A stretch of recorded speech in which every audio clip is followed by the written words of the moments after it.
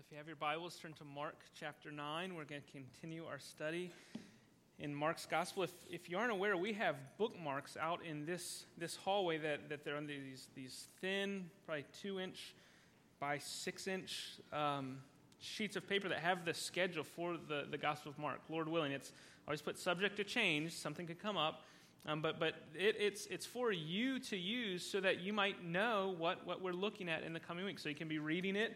If you don't have a Bible reading plan, you can be preparing yourself to think through the Scripture so that when I stand up here to talk, you're not hearing the text for the first time, but you've actually been thinking through it. And I say that, I'm sure that most of you do that, but one person I know does that is Jean. And this morning, every morning she says, here's my question coming into the sermon. So that's encouraging for me to know she's been wrestling through it. But today she said she was wondering how I was going to get you out before 2. And I told her I'm glad she recognized that because you're not. Okay, so you'll be here till 2 o'clock because of this passage. So Mark chapter 9. Now we're going to jump right in because it is quite a bit. But I think we will. It will help us to work through this. but here, let me lay out kind of the pattern of this passage. And I'm going to read the passage. Then we're going to start working through the passage. So the pattern is something that we saw a couple weeks ago. And the pattern is this. Jesus, if you remember at the end of Mark chapter 8, Jesus predicts his death. Okay, Peter makes the good confession. Then Jesus says, I'm gonna go to Jerusalem. I'm going to be rejected. I'm going to suffer. I'm going to die. Then I'm going to rise again. Disciples don't get it. Okay, so Jesus predicts his suffering. They don't get it.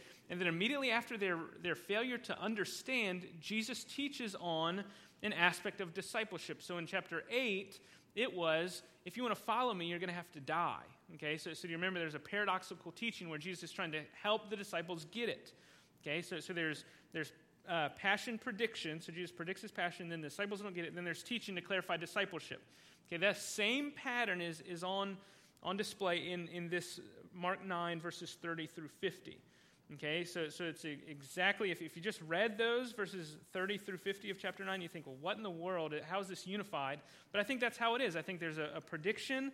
The disciples don't get it, and then Jesus teaches marks of discipleship. He tries to clarify what it means to follow him. So we're going to look at the marks of discipleship from this passage. So Mark chapter 9, I'm going to begin reading. You can follow along. I'm going to begin reading in verse 30 of Mark 9. Mark writes, "They went on from there, and they passed through Galilee. And he did not want anyone to know, for he was teaching his disciples, saying to them, the Son of Man is going to be delivered into the hands of men, and they will kill him. And when he is killed, after 3 days he will rise." But they did not understand the saying, and they were afraid to ask him. Verse 33, "And they came to Capernaum. And when he was in the house, he asked them, 'What were you discussing on the way?' But they kept silent, for on the way they had argued with one another about who was the greatest. And he sat down and he called the 12, and he said to them, 'If anyone would be first, he must be last of all and servant of all.' And then he took a child, and he put him in the midst of them, and taking him in his arms, he said to them, 'Whoever receives one such child in my name receives me. And whoever receives me receives not me, but him who sent me.' Verse 38, John said to him, 'Teacher, we saw someone casting out demons in your name, and we tried to stop him because he was not following us.' But Jesus said, 'Do not stop him, for no one who does a mighty work in my name will be able soon afterward to speak evil of me. For the one who is not against us is for us. For truly I say to you, whoever gives you a cup of water to drink because you belong to Christ will by no means lose his reward. For whoever causes one of these little ones who believe in me to sin, it would be better for him if a great millstone were hung around his neck and he were thrown into the sea. And if your hand causes you to sin, cut it off. It is better for you to enter life crippled than with 2 hands to go to hell, to the unquenchable fire. And if your foot causes you to sin, cut it off. It is better for you to enter life lame than with 2 feet to be thrown into hell. And if your eye causes you to sin, tear it out. It is better for you to enter the kingdom of God with 1 eye than with 2 eyes to be thrown into hell, where the worm does not die and the fire is not quenched. For everyone will be salted with fire. Salt is good, but if the salt has lost its saltiness, how will you make it salty again? Have salt in yourselves and be at peace with one another.'" So, are you ready? So here's the outline. There's 4 kind of scenes or 4 sections of teaching. And so that's how we've broken them down. So we'll look at first verses 30 through 32. We have and remember, these are marks of discipleship. So first mark of discipleship is an understanding of the gospel, or understanding the gospel in verses 30 through 32. Then we'll see a mark of discipleship, or a mark of a disciple is they're a servant of all, verses 33 through 37. Then humility, the third mark, verses 38 through 41. And then lastly, war and peace. Or actually, peace and war. I should have switched those around. I think there's a book named War and Peace. Maybe that's what it is in my mind. But we'll look at that lastly, verses 42 through 50. Okay, so let's begin. Let's begin with number 1, verses 30 through 32. Look there at verse 30. And so this first mark is a right understanding of the gospel. And what we'll see here is the disciples don't have this. And so like many other times, we learn from their negative example. So we don't want to follow them here. Notice in verse 32, Jesus predicts. He says, this is what's going to happen. They're passing on through Galilee. And he says, where the Son of Man is going to be delivered into the hands of men, and they will kill him. Then he's going to rise again in verse 32, but they did not understand, and they were afraid to ask him. Jesus is speaking plainly, just like at the end of chapter 8, but they don't understand. They're still hard-headed. They don't get it. They don't understand. I mean, and so here they're afraid to ask him about it. I mean, before they didn't get it, but he simply said, I'm going to be rejected, suffered, and died. And they didn't get it then. Well, now he's added an additional clarifying thought that not only is he going to die, he's going to die at the hands of men. Do you see that? He will be delivered into the hands of men, and they will kill him. And so remember how their categories of the Messiah who's going to suffer, that didn't fit. Well, now the divine Messiah is going to be killed by human hands. That they can't come close to getting that. And so it's better they decide to remain silent and confused than to speak up and have Jesus rebuke them again like what happened last time. So they don't ask him about it. Instead, they begin on this journey to talk about something else. And so we'll look at that in a second. But let's pause, and this first jumps out right at us, the first point of application, which is simply, what is a right understanding of the gospel? Right? If this is a mark of discipleship, if disciples have to have a right understanding of the gospel, I would simply ask, well, what is the right understanding of the gospel? For these disciples, remember, there's a lot that's going to be unfolded in the future. They've still got to get to Jerusalem. Okay, this predicted suffering is yet to be accomplished in the life of Jesus. But for us, we're looking in the rear view. These things have happened. The things that Jesus was talking about, they've happened. The Son of Man was delivered into the hands of men and killed by human hands. And so my question is, do you understand why that happened, what it means that happened? Do you understand what happened in the suffering of the Messiah? The first thing is simply say that God delivered his Son into human hands in order to be murdered. The Father sent the Son. God the Father sent his Son to be killed by human hands. John 3:16. God sent the Son. Romans 4:25. Jesus was delivered up. Or Acts 2:23, Jesus was delivered up according to the definite plan and foreknowledge of God. This is a core truth of the gospel, that God sent his Son. The Father sent the Son to be crucified. Now, some people hear that and they're appalled. How? Why? Rather than be appalled, as Christians, we come to this truth and we ought to be filled with awe and wonder. God freely gave his Son unto death. And we think deeper, and we realize this was part of the eternal plan of the triune God who devised a plan of redemption, a plan of rescue, the redemption of God's enemies, of sinners, of us. God sent his Son so that we might be saved, that we might not experience total death, that we might be with God, that we might have life. The death of Christ is a core truth of the gospel because the death of Christ is the only possible way for there to be good news for sinners like us. If the Father doesn't send the Son to die in our place, we are still dead in sins and trespasses. We are still enemies of God, required to do our time, to pay our penalty, to serve our sentence. If Jesus isn't handed over to be killed, we don't have forgiveness of sins. The gospel tells us in our place condemned, he stood. The gospel tells us that the death that he died to sin once for all, so that we don't have to die the death that our sin deserves. And since he didn't have sin, it's clear he died for the sins of others. That's you, that's me, that's those who trust in him. As humans, we're so easily tempted, aren't we, to look to ourselves, to look to our own goodness or righteousness in order to be saved. Friends, that's not gospel. That's anti-gospel. That's anti-good news. If you've grown up your entire life in the church, if you've been sitting in that pew for decades, and you think that God accepts you because you do right things or because you don't do wrong things, if that's you, you've missed it completely. God does not accept you because of anything that you do or don't do. That's not the gospel. God accepts you because of what Jesus did and what Jesus did alone. This is good news that frees us.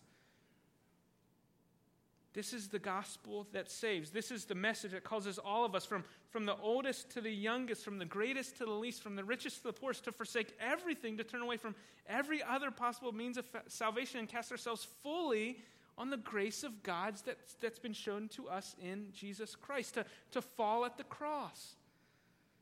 God put his love on display in the death, in the crucifixion of his own Son. And as God's people, we respond and we say, hallelujah.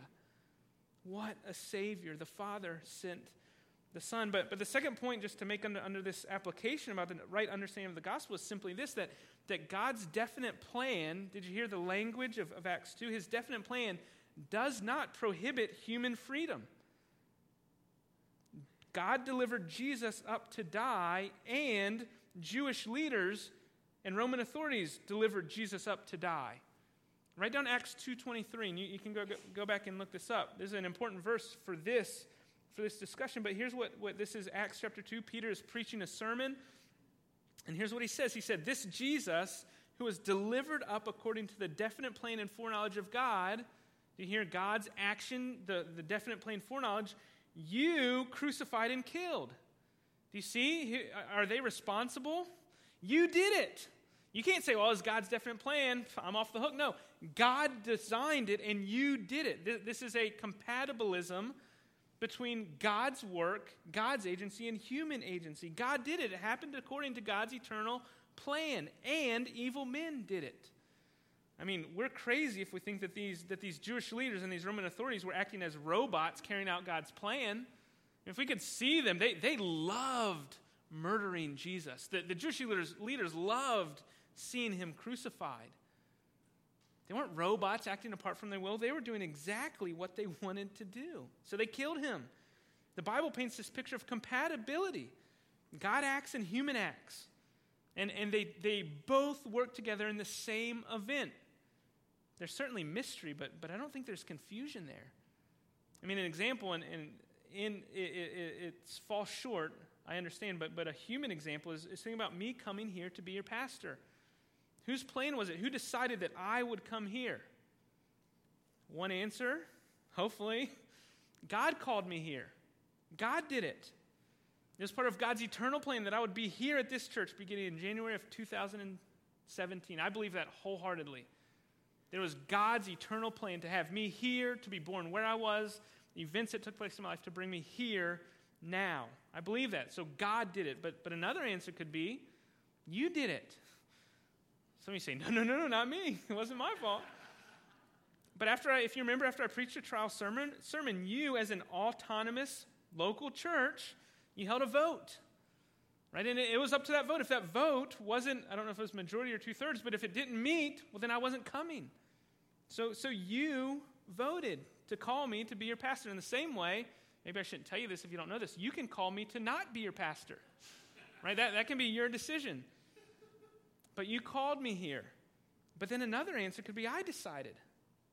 I said, yes, they've extended the call and I'm coming. And so in this one event of me coming to be your pastor, do you see all these working parts? And no one's acting against their will. It's God working and you working and me working, all in the same event. I think that's the same that's happening in the events of the crucifixion. God's at work. God is sovereign. It is his plan. Nothing happens by chance. And yet, that doesn't relieve humans from being responsible for what they do or don't do. Well, let's keep moving. So let's look at section 2. So after failing to understand Jesus' plain teaching about his coming death, the disciples, they I imagine they fall back and they start talking among themselves. Look there at verse 33. So the journey is completed. They come back to Capernaum, and when he was in the house, he asked them, what were you guys talking about on the way? I heard you mumbling. What were you talking about? Verse 34, they kept silent, for, here's what Mark tells us, they kept silent because they were arguing with one another about who was the greatest. That's what they're talking about on the way. So get back to Capernaum. Maybe they're in Peter's house now at Jesus' home base.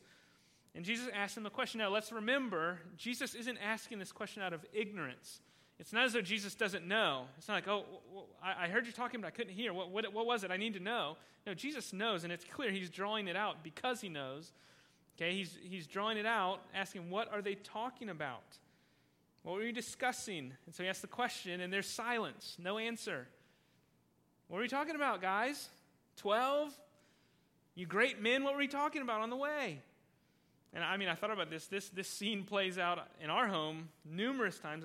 I assume classrooms, workplaces all the time. The guilty party knows their guilt, and they just say, if I just keep quiet, maybe it'll go away.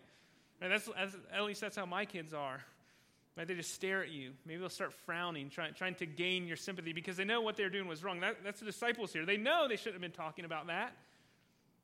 They didn't think Jesus would know, but he knows. And so he asked them. It's natural. So they knew, just like now, that greatness is not to be a priority for the followers. So they know, they've been around Jesus and his teaching. They know they shouldn't be talking about who's the greatest. But that's what they're doing. That's what they want power. They want recognition. They want prestige, just like the builders of the Tower of Babel. If you remember back in Genesis 11, let us build a tower. Let us make our name great. That's the human tendency. And that's exactly what the disciples were doing. And I just think it's ironic. Think about this context. If you remember last week, what had happened with the disciples? They couldn't cast out a demon. They couldn't cast out a demon. They'd just been publicly humiliated by their inability. Remember the scribes were there saying, you can't do it. And they're saying, I don't know what to try. We've tried all we can. We can't do it. And so they've been publicly humiliated, and Jesus had told them it's their lack of prayerful dependence. It didn't work because you didn't pray, you didn't have faith. And moments later, they're arguing not about how to cultivate this attitude of dependence, right? That'd be a good conversation. Well, what can we do to grow in our need, our knowledge of our dependence on God? What can we do so that next time that doesn't happen? That's not what they're arguing about. Instead, they're arguing about who's the greatest. If I'd had one more chance, I'd have gotten it. I'd have gotten that demon out of there. I know I would have. You weren't even on top of the mountain. Who are you to talk? Do you know who what we just saw up on that mountain, the transfigured Jesus? We are the greatest. And so they're arguing. They're arguing about who's the greatest. And so Jesus is going to teach them a lesson. And the lesson is that a mark of discipleship is not greatness, but servanthood. The follower of Jesus must be a servant to all, not served by all, but a servant to all. And so Jesus says, calls them together. If anyone would be first, he must be last. If anyone would be first, he must be last of all and servant of all. So Jesus turns their desire to be first upside down. This is a paradoxical teaching, and it's not the first time. Remember, just the last chapter, if you want to live, you got to die. If you want to be first, you got to be last. This kingdom, this economy that Jesus is bringing is opposite. It's not of the world. You don't pursue the things that the world does. If you want to be first, you have to be last. If you want to be great, you have to be a servant of all. Notice there's an object lesson in verse 36. So he makes that statement, then look at verse 36. He takes a child, and he puts him in the midst of them. So maybe this is one of Peter's kids. Who knows? Maybe it's just a neighborhood kid that calls in off the street. However, there's a little child that he brings and puts in the middle of them as they're having this discussion. And he says, whoever receives one such child in my name receives me, and whoever receives me receives not me, but him who sent me. Now, here's what Jesus isn't doing. Now, a lot of times we can read that, and we can assume, he's just saying have childlike faith. Be like that child. Now that happens in another place, but that's not what's happening here. Right? The child is not to be their example. Do you see that? He's not saying be like the child. Rather, this child is to be an object lesson for their service. You're to serve those like this child. The child's to be the object of your service. One like this child. One commentator, Mark Strauss, says, in the first century culture, children were viewed as insignificant and having no social status. Welcoming a little child meant breaking social norms. It meant lowering oneself to accept another of lower status and thereby risking one's own position of power and prestige. And so he's calling them, receive those like the children, those of lower status, those who can't offer you anything. Jesus is exposing the disciples' backwards view of power and greatness. It's not ultimately, he's telling the disciples, about casting demons out and flexing your spiritual muscles to show your power. It's not about exalting yourself through your spiritual gifts. It's not about you. Rather, it's about showing concern for the least. It's about welcoming the insignificant. It's about lowering yourself and being a servant to all, regardless of status. You see, if the disciples are driven by a desire to be great, there's no way they'd care about a little child. I mean, what can a child offer in return in terms of status and power? Nothing. That's exactly why Jesus says, receive ones like this, because it's not about growing upward. And so Jesus is teaching them with this object lesson. His followers must be servants and servants of all. And then he continues, verse 37, whoever receives one receives me, and receives one in my name receives not me, but him who sent me. And so for these disciples, receiving the helpless, serving those who can't pay back, caring for those who don't offer a rung up the power ladder is actually the way to climb the power ladder. That's the way to be great, is to lower yourself and help those who can't help you, who don't benefit you. Receiving one like a child, receiving someone who doesn't offer you anything is actually serving Jesus himself. Do you see that? Whoever receives one in my name receives me, and whoever receives me receives not me, but him who sent me. It's actually serving and caring for Jesus and the one who sent him. And so understanding that changes the way you think about the helpless and insignificant, because it's not about them, it's about serving the Lord through serving them. In fact, changing the way that you think about the insignificant, it changes the way by eliminating the category altogether. There's no such thing as insignificant in the kingdom, right? All are worthy of care and service. Jesus' point is that true servant leadership flips social hierarchy on its head. True servant leadership serves those of lower status in the eyes of the world. So Jesus, the second mark of discipleship is being a servant of all. Next, look at number 3, verses 38 through 41. John said to him, so John pipes up now, "Teacher, we saw someone casting out demons in your name, and we tried to stop him because he was not following us." And so immediately after this object lesson about being a servant of all, John pipes up and says this. Why does he say this now? I mean, it seems a little bit disconnected. How does this relate? How do we think about this? So the disciples have just been told, so follow me, they've just been told that they must be servants of all. They've just been told they must lower themselves and receive others. And so now John brings up an issue of someone who they did not receive. Because they're just told, you got to receive ones like the children. Well, John says, okay, well, we didn't receive this kind of, we're right in not receiving them, right? I mean, I think that's the issue. I think John brings this issue up to justify his decision not to receive one. Because he tried to oppose him, tried to stop him. I know you're telling us to receive others, but we tried to stop one man, Jesus, because he was casting out demons, and he wasn't even one of us. He wasn't even following us. We're not supposed to receive and serve him, are we? He's our opponent, right? He's not with us. Notice how Jesus responds, verse 39. Don't stop him. You were wrong. Don't stop him, for no one who does a mighty work in my name will be able soon afterward to speak evil of me. In other words, when someone is successfully casting out demons in my name, they're going to be one of us. They aren't going to cast out demons in my name and then immediately work against the mission that I came to accomplish. I mean, that's what he's saying. The default is if they're doing effective ministry in my name, it's safe to assume they're on my team. Don't stop them. Don't stop them. They're not against us. They're for us. Don't prevent or obstruct their work. So Jesus says you don't do that. But then second, notice what Jesus says in verse 41.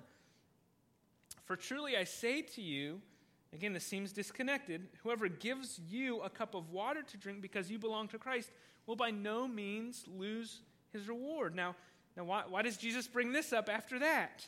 Remember, he's just said in verse 40, okay, the one who is not against us is for us. So he said, these guys are on our team. The guy that was casting out demons in my name, he's on our team. And he wanted the disciples to know, okay, that man was on their team, but it's more than just that man. anyone who does as little of a thing as give you a cup of cold water, they're on our team also. I mean, that's his point. It's not just about the miraculous display. It's not just about those casting out demons in my name. Instead, if someone just gives you a cup of water, they're going to be rewarded, which means they're serving the Lord and giving you a cup of water, as menial of a task as that seems. In both cases, whether casting out a demon or giving a cup of water to a disciple, the work is being done for the sake of the kingdom. The exorcist and the one giving water are both on the same team as the 12. Don't miss it. That's the point. They're on your team, disciples. Get off of your mountain. It's not just you 12. This team is much bigger than you think. In fact, think about it. They're going to be all alone without Jesus. Do they really think they can carry on the mission without others? Humility marks the disciple of Christ. I mean, these disciples here, they have a narrow perspective as to the scope of ministries and ministers when it comes to the kingdom. They think that it's all about them. And there's a pride dwelling in the disciples that Jesus cannot let go unaddressed. And so that's what he does. I think from verses 33 through 41, he's arguing, he's combating the pride of the disciples, which let's stop here and let's make a point of application, which is simply this: pride is an enemy of every disciple. If you're a follower of Christ, pride is your enemy.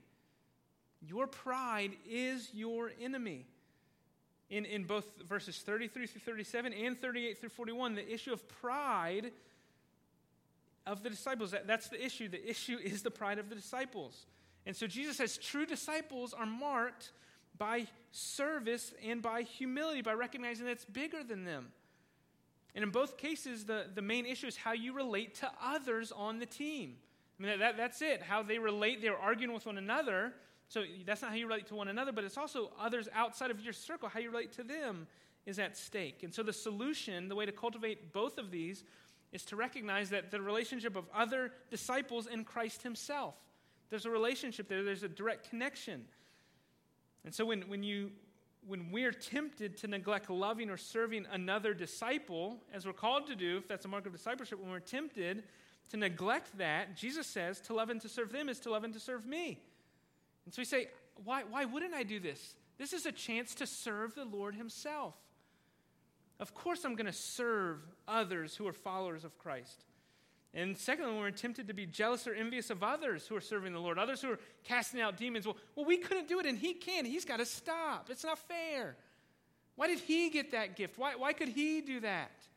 When we're tempted to be jealous or envious of others who serve differently or like us, Jesus says to think rightly about them is to recognize that those who are not against me are for me. Why would I be envious of another flourishing ministry? Right? God, grow the church in Hampton and Fox Hill and use us if you want, but it doesn't matter to us. Use Providence, use Langley, use whoever you want, but our concern is for the kingdom here in this area. True disciples recognize God works in many different forms and ways and ministries and even, dare I say, denominations. Let us rejoice in any and every type of gospel ministry that's taking place under the name and authority of Christ. That should be our default, which for me, that's not my default. I'm cynical. I'm skeptical.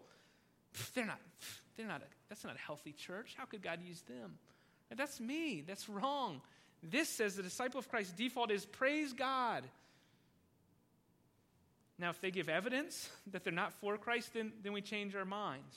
Okay, I'm not saying anyone who claims the name of Christ, we say, all right, no discernment required. They claimed it, we're good. Right? There are many who claim the name who are not ministry, but our default should be praise the Lord. Which leads to a final section. Let's look at the last section, verses 42 through 50. We have peace and war, or war and peace. Both of these are marks of the disciple. In this last section, Jesus continues the theme of how disciples are to relate to one another. So that's the peace. Okay, we'll see as he ends, there's peace with one another. But he also adds another dimension, and that's how disciples are to relate to themselves. There's this inner relating that's going to happen. And the point is that disciples are to be at war, not with those outside, but the war that takes place in the disciple is inside. Do you see? Our default is, I'm going to make war with those other, and I'm going to be at peace with myself. That's our default. While Jesus here flips that. He says, the war is to be internal, in your own sin, not be focused on others. In fact, when you deal with others, be at peace with them. If you want to fight, if you want to war, if you want to get angry, don't look outside. Look inside. Your enemy is within. So let's look at how Jesus brings those two out. Verse 42. Disciples are to live at peace with one another. He says, whoever causes one of these little ones who believe in me to sin, it would be better for him if a great millstone were hung around his neck and he were thrown into the sea. So whereas before he talks about the benefits of receiving those like children, I don't think it's limited to children. I think children are representative of this whole category of people that we're to serve. And so he says, whoever causes one of these to sin, instead of the reward, he talks about the dangers of causing them to sin.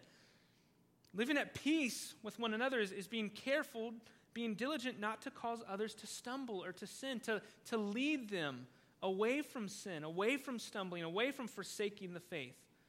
Jesus said it'd be better for someone to be drowned in the sea with a weight tied around the neck and just thrown over the bridge. I mean, it's graphic language, isn't it? It'd be better for that to happen than to lead a little one to sin. Disciples make a point not to cause other disciples to sin. These disciples, as Jesus is preparing to leave, they were going to be his representatives. Everyone was going to look to them. They had great responsibility, and they were to carefully consider others, which, if you know the story, Peter doesn't do a good job of that. Remember in Galatians, this whole Judaizer issue, when people come, he says, I can't treat them. I'm fellowshipping with the Gentiles, but then others come and whoa, I can't, you're unclean, right? It took a while for Peter to get this. But he's to not cause others to sin.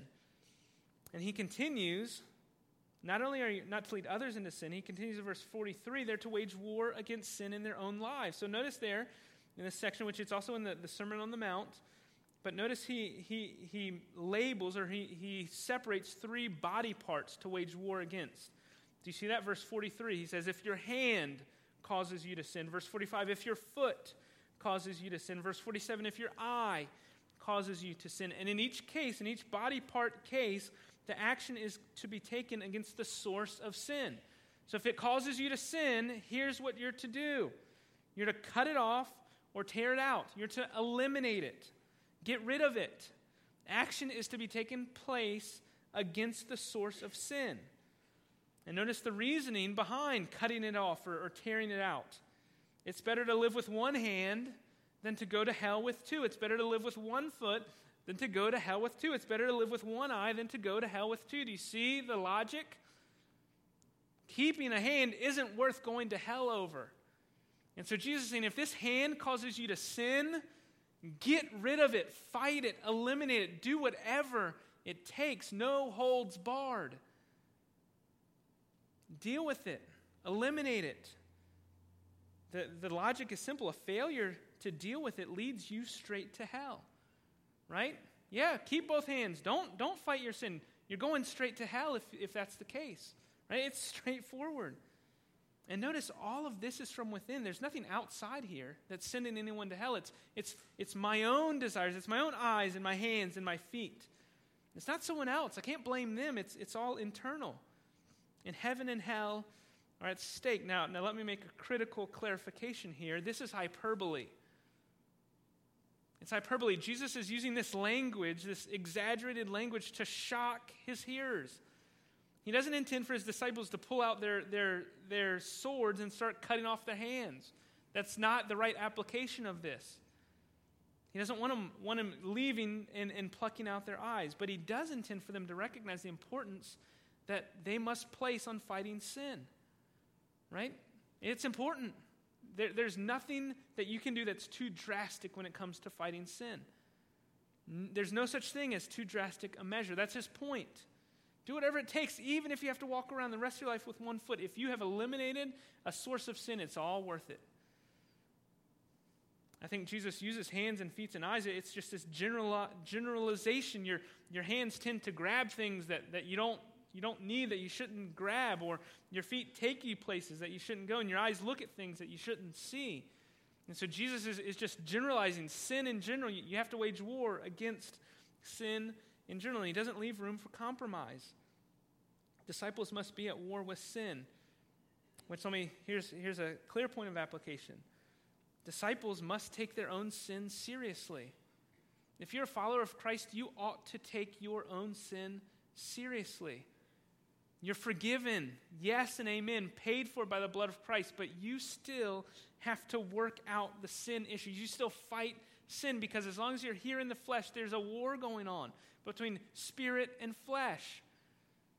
And if you just coast, if you just default, guess what? The spirit's going to lose.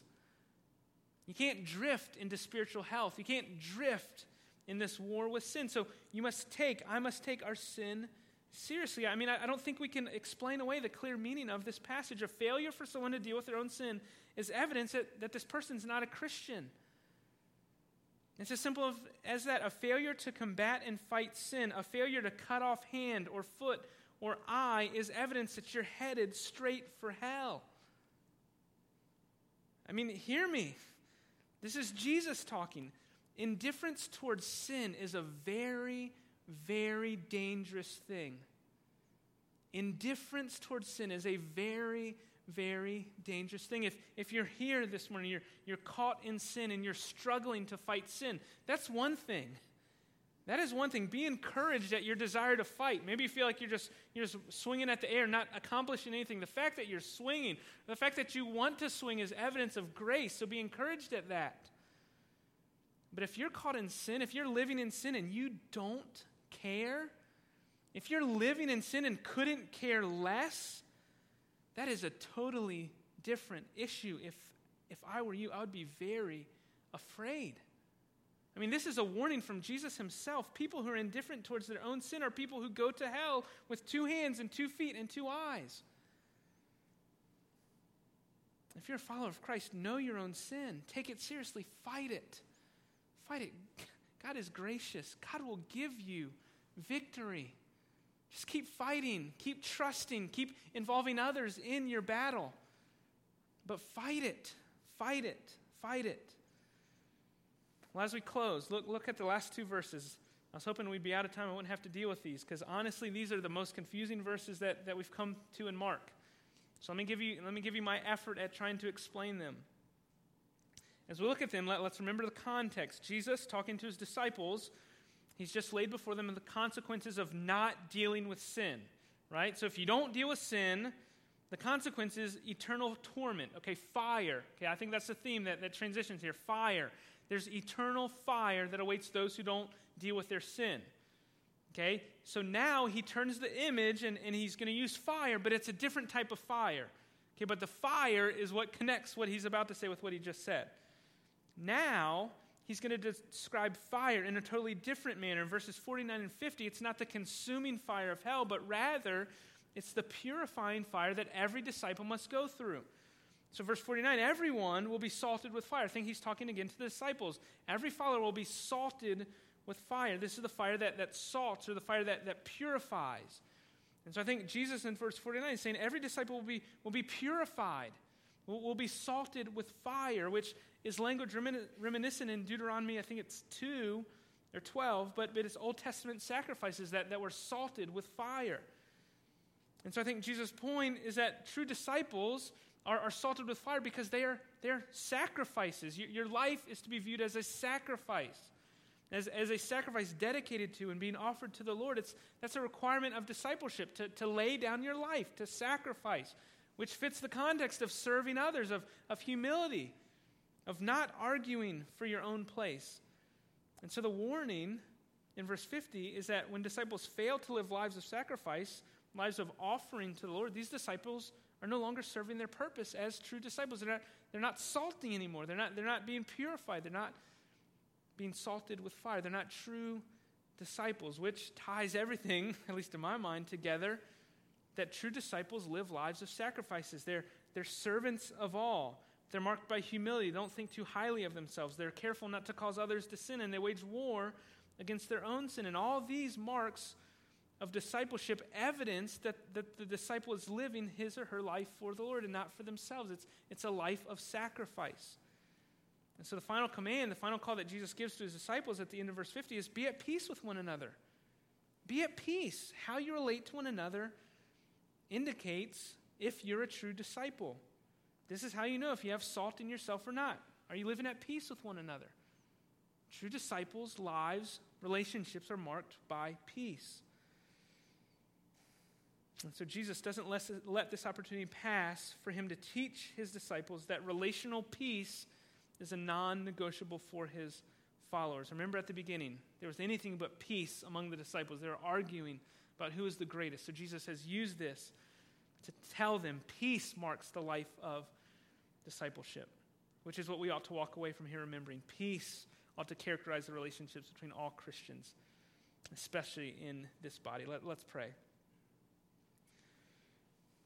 Father, I pray that you would grant us here peace with one another. Among members of this local body, would you grant us peace with one another? Help us to live at peace with our brothers and sisters in Christ, both here in our own body, but also with those in our city and state and nation. We pray that your people, the body of Christ, would be a body marked by peace. Would that be true of us? It's in Christ's name I pray. Amen.